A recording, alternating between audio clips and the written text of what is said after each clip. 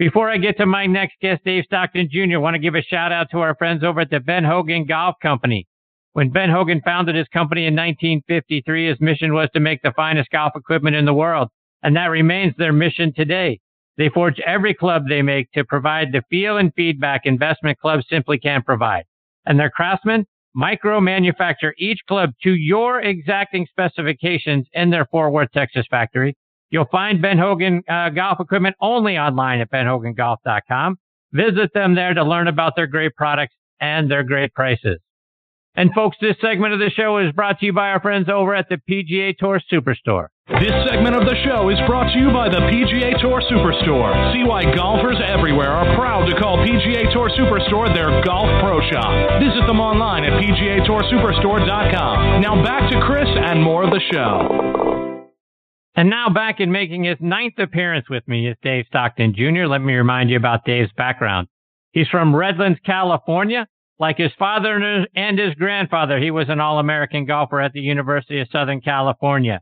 He joined what is now the Korn Ferry Tour in 1993 and won twice during his rookie season at the Nike Connecticut Open and the Nike Hawkeye Open. He went through Q School in 1994 and earned his tour card, finished 96th on the PGA Tour money list that season. From 1993 to 2006, he had 6 top 10 finishes on the Korn Ferry Tour and 13 top 10 finishes on the PGA Tour. Following his days on tour, he spent a couple of years as a commentator for the USA Network. He's now one of the top instructors on the planet, and since he recently turned 50 about a year or so ago, I am hoping very hard to see him out on the Champions Tour again this season, and I'm very excited he is back with me again tonight here on Next on the Tee. Hey, Dave, how are you, my friend? I'm doing great, Chris. How are you? Thanks for having me on again. It's always great having you here, Dave. So, before we get into all the golf stuff, Dave, I got to get your thoughts on your USC Trojans. Are we going to see USC football this season? What do you think is going to happen? I'm cautiously optimistic that we will. And,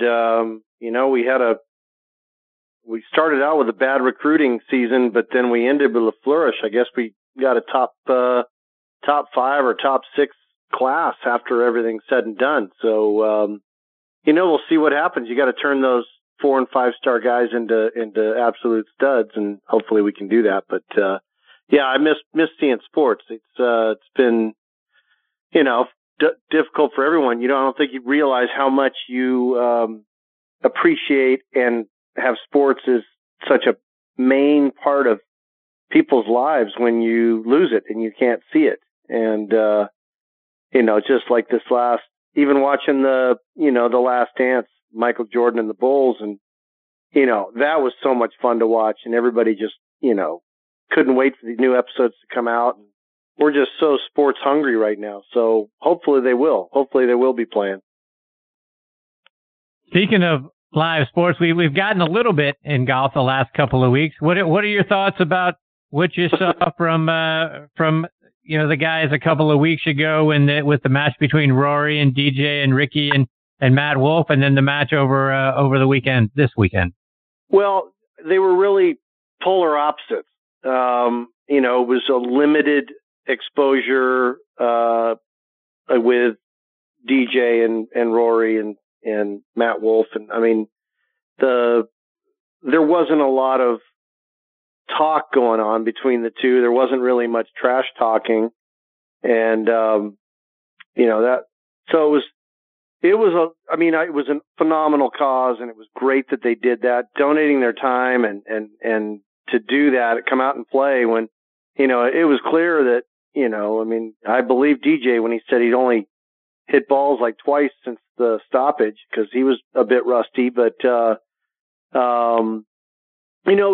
was fun seeing that golf course for the first time. I've never played Seminole. I want to play it someday, and look forward to that. But this last Sunday with Tiger and Phil and Peyton and Brady, that was hilarious. And then to have Barkley doing the commentating, he's a piece of work. He's awesome. And then having JT out there commentating, if for some reason he ever wants to hang up the clubs, he'd be fun to listen to. I thought it was great. It was it wasn't boring. It was exciting. You know, and they dealt with horrific weather. I'm laughing sitting in San Diego in sunny skies and 72 degrees, and they're in a downpour. So it was pretty funny. But the fact they played in it, raised $20 million. I thought that was phenomenal. Right. And you know, we saw good shots, we saw bad shots. We heard digging going on, you know, digs between the players and commentators, and you know, it was a real enjoyable afternoon to watch the golf, and you know, obviously a little more exciting. And Peyton was hilarious. I mean, he's just a character. So, you know, you had a lot of characters that had a lot of personality come out, and you know, I think everybody enjoyed it. One of the things, Dave, that we saw in both events were guys wearing shorts.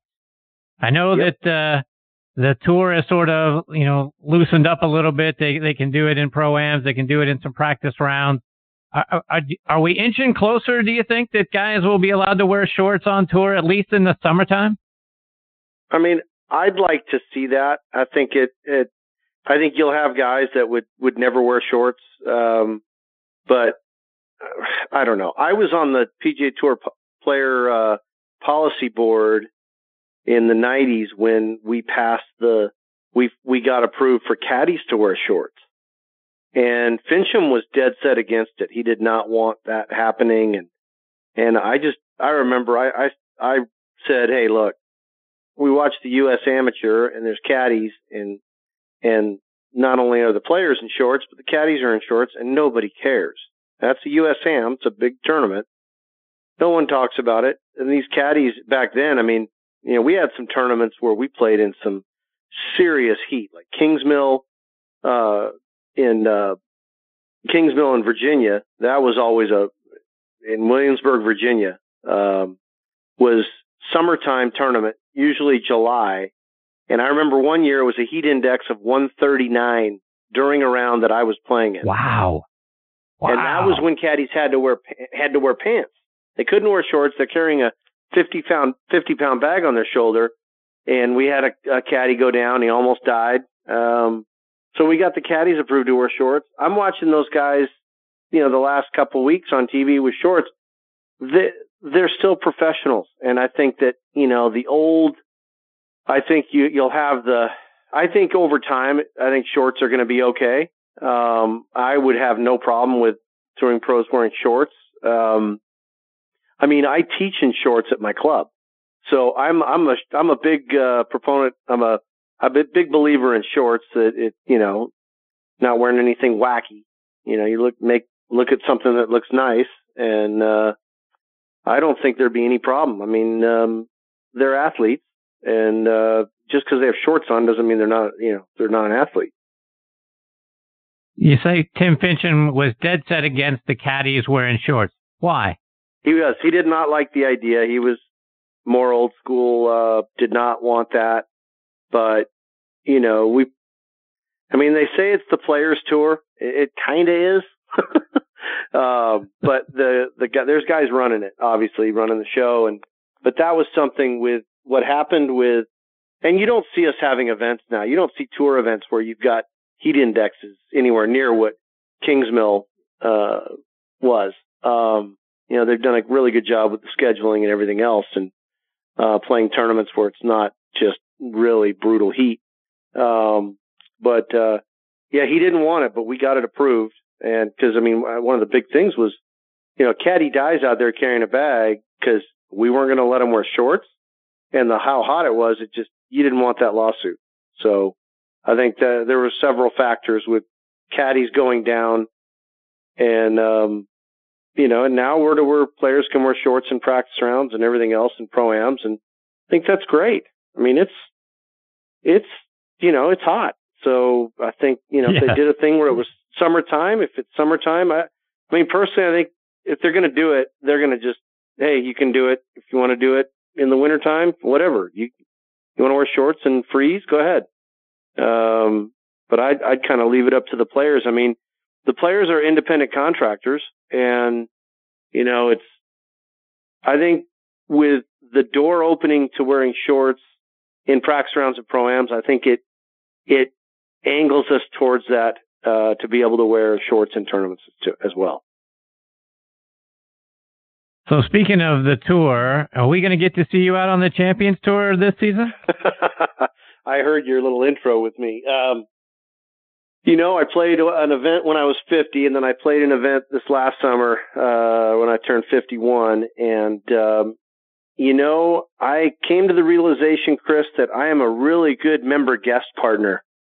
And I am, all those guys I played with on tour, they kept working on their games and grinding, and I wanted to be around my family more, and I went away from it. And when you go away from this game for the amount of time I did, I left the tour when I was 36 years old, and I to just think I could go back out after practicing and handle the heat and play and the pressure. I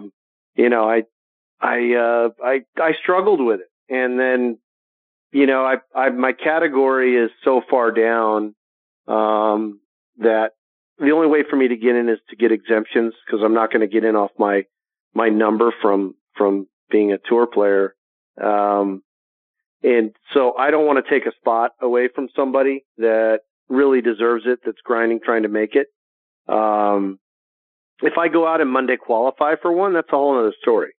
But I'm between teaching and designing synthetic turf greens for back nine greens. I'm really busy, and I like my free time to go play with my buddies, and whether that's at Goat Hill Park in Oceanside or going to Del Mar Country Club or go play, one of these other golf courses. I'm going to play in a pro-am over in Ireland next April. I'm taking three buddies that'll be my amateur partners, and I don't have all the details yet, but I'm looking forward to going and playing in that next April. So I have time to work on my game between now and then, and a couple of member guests that I play in a year. So I'm working on getting my handicap up a little more. It's still too low. They have me as a plus 1.7, and I don't really like that. I don't like giving those shots away, but I'm laughing. My dad was just telling me he's playing more golf now here at Redlands Country Club, and he's a 4 handicap. And I'm like, you got to be kidding me. I go, you're cleaning up. He goes, I'm taking their money. I go, a 4 handicap, no doubt. Chip and putt like he does. Yeah, I go, he breaks his age every time he goes out, so he's having fun. So let's talk about a little bit of the teaching that you and your family do. Like I say, you're one of the great instructors anywhere on the planet. And I want to talk about both what you're doing with back nine greens here in a minute, but I want to talk about reading greens, because that's an area that I struggle with, Dave. I too often in the course of a round, I'm looking at a putt that I think is breaking a little left to right, and it actually breaks right to left, and now I've missed it by a foot or two. What are some of the keys that we should be looking for on the greens to help us do a better job of reading the break? Sure. So when you play, do you ride a cart or walk? Typically ride a cart. Okay. So when people ride carts, you're pulling up to the right or left of the green or behind the green. You're not pulling up into the front and walking on it. So that being the case, when you're in a cart and you get out of the cart and you're walking to the green, you're typically walking downhill or not from the low part. You're coming from, higher up, odds are. And so when you walk, the opposite of that is when you're walking a course and you walk up on the front of the green, you have a much better feel for where water's draining, where the high and low area is. And so when I walk on a green, I'm immediately looking between my ball and the hole, where would water drain if I poured water on the screen? And you're going to know exactly where water is going to drain. It's always going to drain off a certain direction, sometimes multiple directions. But in relating to your ball and the hole, that's where you want to focus and where water would drain. As soon as you know which way that is, you go to the low side of the putt. So far enough back, let's say you have a 20-footer, you'd go between the distance. So you go 10 feet and you go to the low side and be looking probably anywhere from 10 to 20 feet away from the putt that far away from your line and looking at it from the low side. And that's like reading a book, a newspaper, a magazine. We have it slightly angled towards us. When you read something, everybody does, right? And so when you're reading a putt from there, from the low side, that's where I spend my time. I'll break a putt up into thirds. And I'll basically, that first third, okay, I see it. I'm not too focused on that first third because the ball's moving pretty quick. I'm not going to worry about the break too much in the first third because it won't break as much with the speed of the balls coming off the putter. I see what's going on in the middle of the putt, that middle third, and I'm paying attention there, but my main focus is the last third. As the ball's slowing down towards the hole, it's going to tend to be influenced more by whatever the break is. So if you have a putt that, let's say you have a putt that has a ton of break in the beginning, but it's pretty straight the last half or the last third of the putt, I'm going to play less break on that putt because when I first strike it, it's not going to be affected by the break as much because of the pace that I'm rolling the ball to get to the hole. Does that make sense? Yeah, it does. And then the opposite of that, if you're putting from, you have a ton of break that last third, but not as much in the beginning, you've got to get it out there for that last third. As the ball's dying, it's going to take that break and go in. Most people are too ball oriented. They're focusing on the ball. They're focusing on their line that they want to start it on. And what they're not doing is they're not visualizing the ball going in the hole as they're setting up and getting comfortable. And it's such a visual game. It's about visualization and feel. And you don't get any feel if you're not visualizing what you see this ball doing. You're not going to be feeling it. And then if you're not feeling it, it's kind of a slippery slope where just negative thoughts come in. Don't do what I did the last hole, whatever it might be. It's just not to me, putting, and I growing up watching my dad putt and make everything. And so to me, just putting's simple. Putting's easy. And because that's how I was taught. Well, why is it so simple? Well, you're not going to hit it OB. You don't have to get it airborne. You know what club you're using every single time. And it's not about being exact. It's not about being perfect. And that's proven nowadays. They got all that great stuff they can do on the telecast where they can show you the straight line from the guy's putt to the hole and then the curve for the break that the putt is going to have. The player's getting ready to play. And more times than not, he'll play it somewhere between the two lines, and it'll still go in the hole. Well, why is that? Speed dictates line. There's not one line that's correct, and the rest are all wrong. There's some putts you can be more aggressive on. You'll take a little less break, be a little firmer with it. You get some putts you need to be real careful with. You don't want it getting away from you. You got to be a little more tentative, so you play a little more break, and you diet in that way. So it's never about being exact.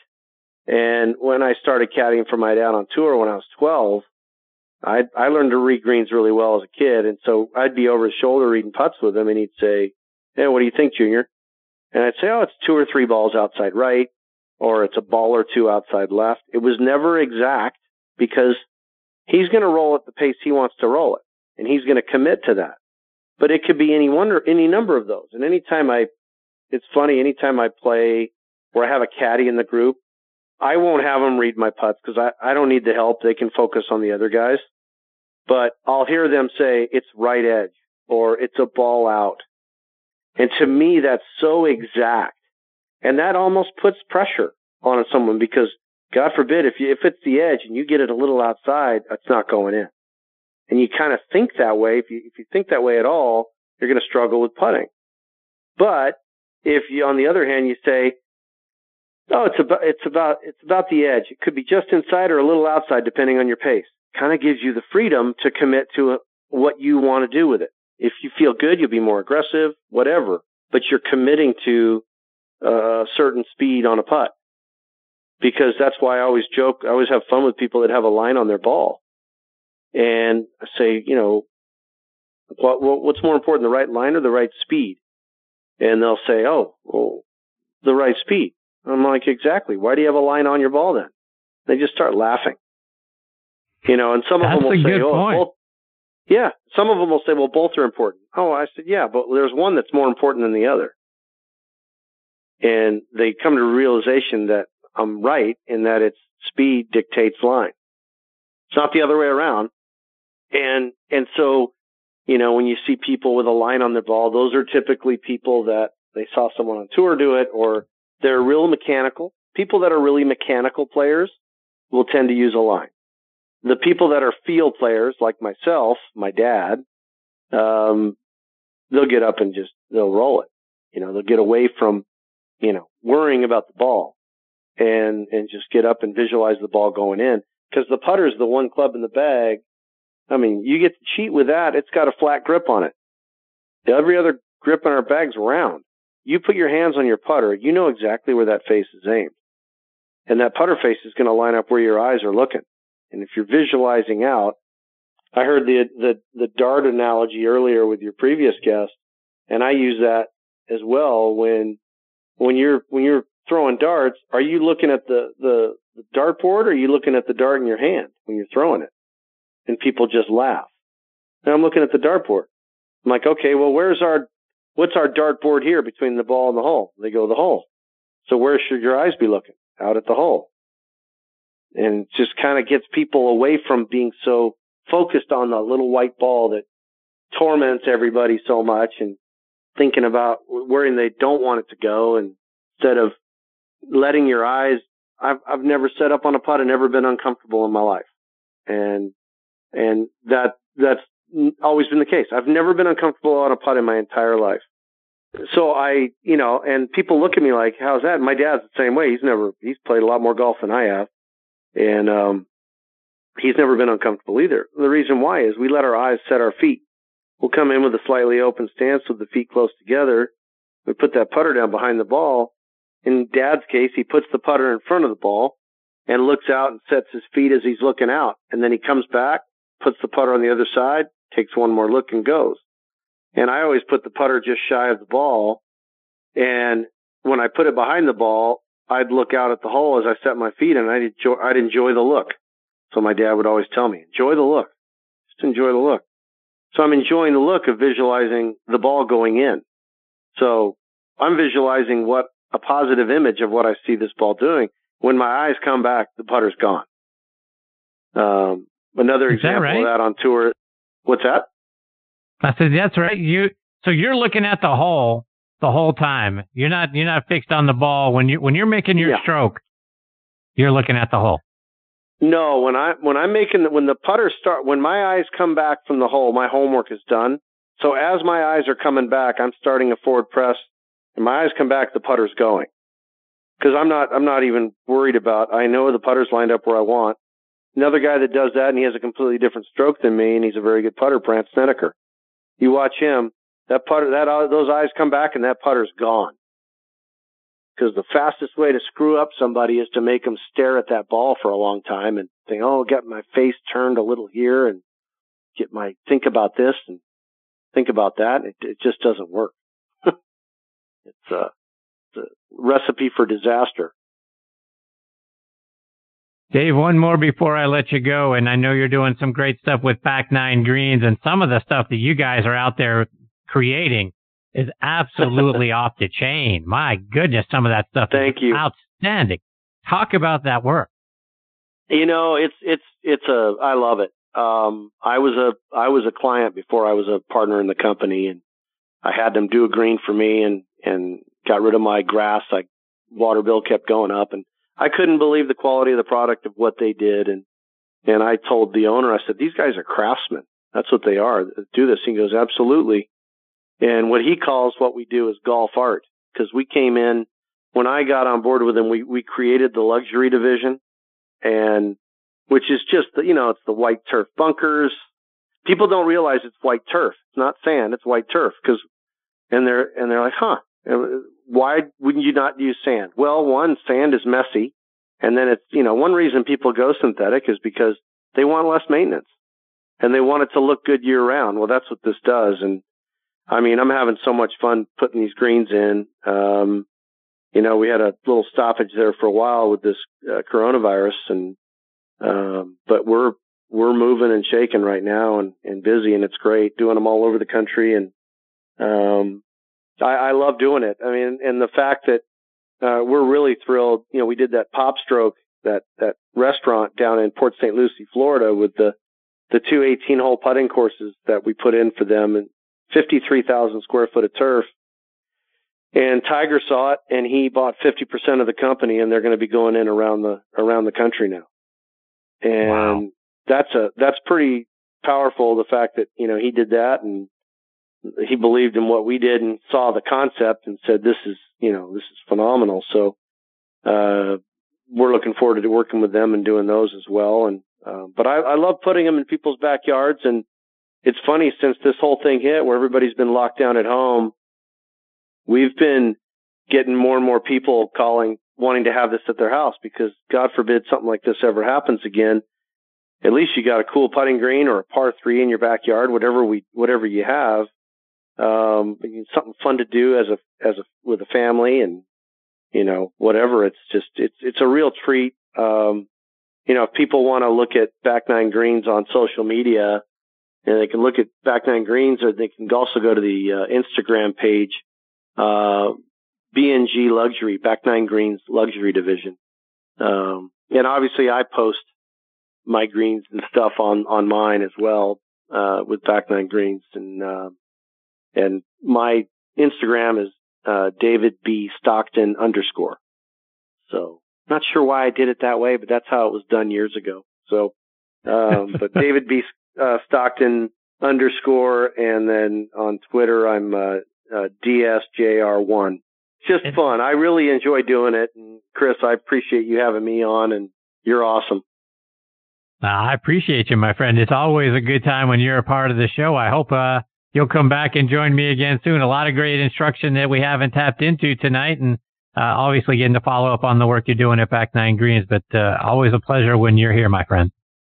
I appreciate it, Chris. Thanks for having me on, and love the work you do as well. And stay safe and be well. Same to you, Dave. All the best to you and your family, my friend. I look forward to catching up soon. You got it. Thank you. Absolutely. Bye. See you, Dave. That's the great Dave Stockton Jr. and a wonderful follow on social media. And I'm telling you, these Back Nine Greens are absolutely stunning. You look at the luxury division and some of the things that they do. There was a setup that they put together that looked like the cabins at Augusta National and the greens, and it was absolutely stunning. And then to see some of the other things that they're doing, and then following him for all the great putting tips that Dave does, and his father, Dave Sr. Great folks, great family. Look forward to catching up with Dave again real soon.